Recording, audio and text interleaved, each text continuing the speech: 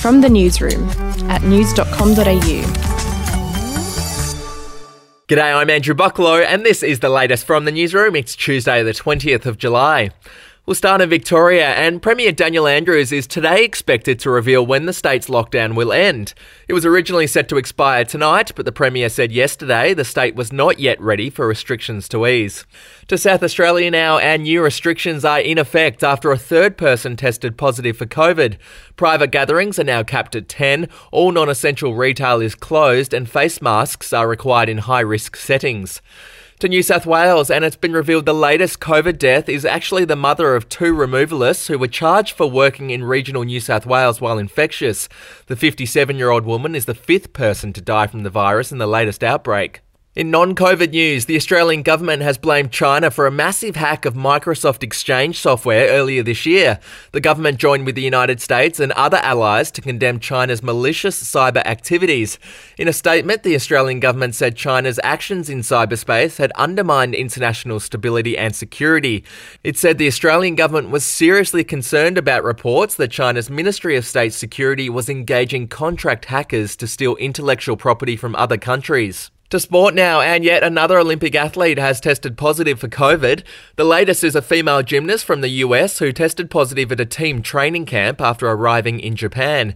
It followed news that Tokyo's Olympic Village, where thousands of athletes are living in a bubble, was hit by a fourth coronavirus case. We'll be back in a moment. Hey, I'm Felicity Harley and I host Healthyish, where we chat to experts, influencers and people in the know from around the globe to arm you with the knowledge to make healthier decisions for your mind, body and soul. I think if we're going to be focusing on health, like sleep is probably the biggest component of that. I think sleep is the cornerstone. Like choose the harder option, because I've never woken up and gone, I regret that run that I went at 4 a.m. I've never done that. Search for Healthyish and Extra Healthyish wherever you get your podcasts. To royal news, and Prince Harry has revealed that he's writing a memoir that's set to be released next year. In a statement, Harry said he's writing the book not as the prince he was born, but as the man he has become.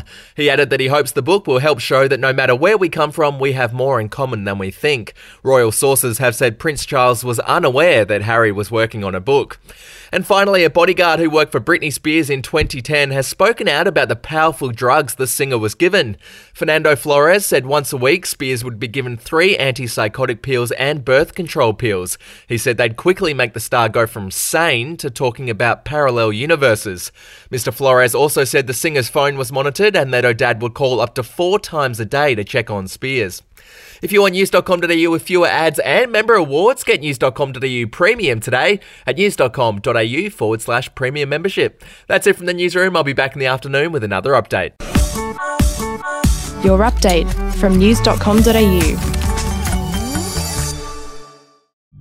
The podcast Faith on Trial looks into Hillsong, both in Australia and the US, and takes both the listener and hosts on unexpected twists and turns in the story of Brian Houston and the Singing Preachers. There are 2 incidents involving Pastor Brian. The Australian journalists uncovered a litany of alleged criminal behavior in the megachurch. Financial gifts were being given to the leaders of the church. Listen to Faith on Trial Hillsong ad-free on Crimex Plus on Apple Podcasts today or wherever you get your podcasts.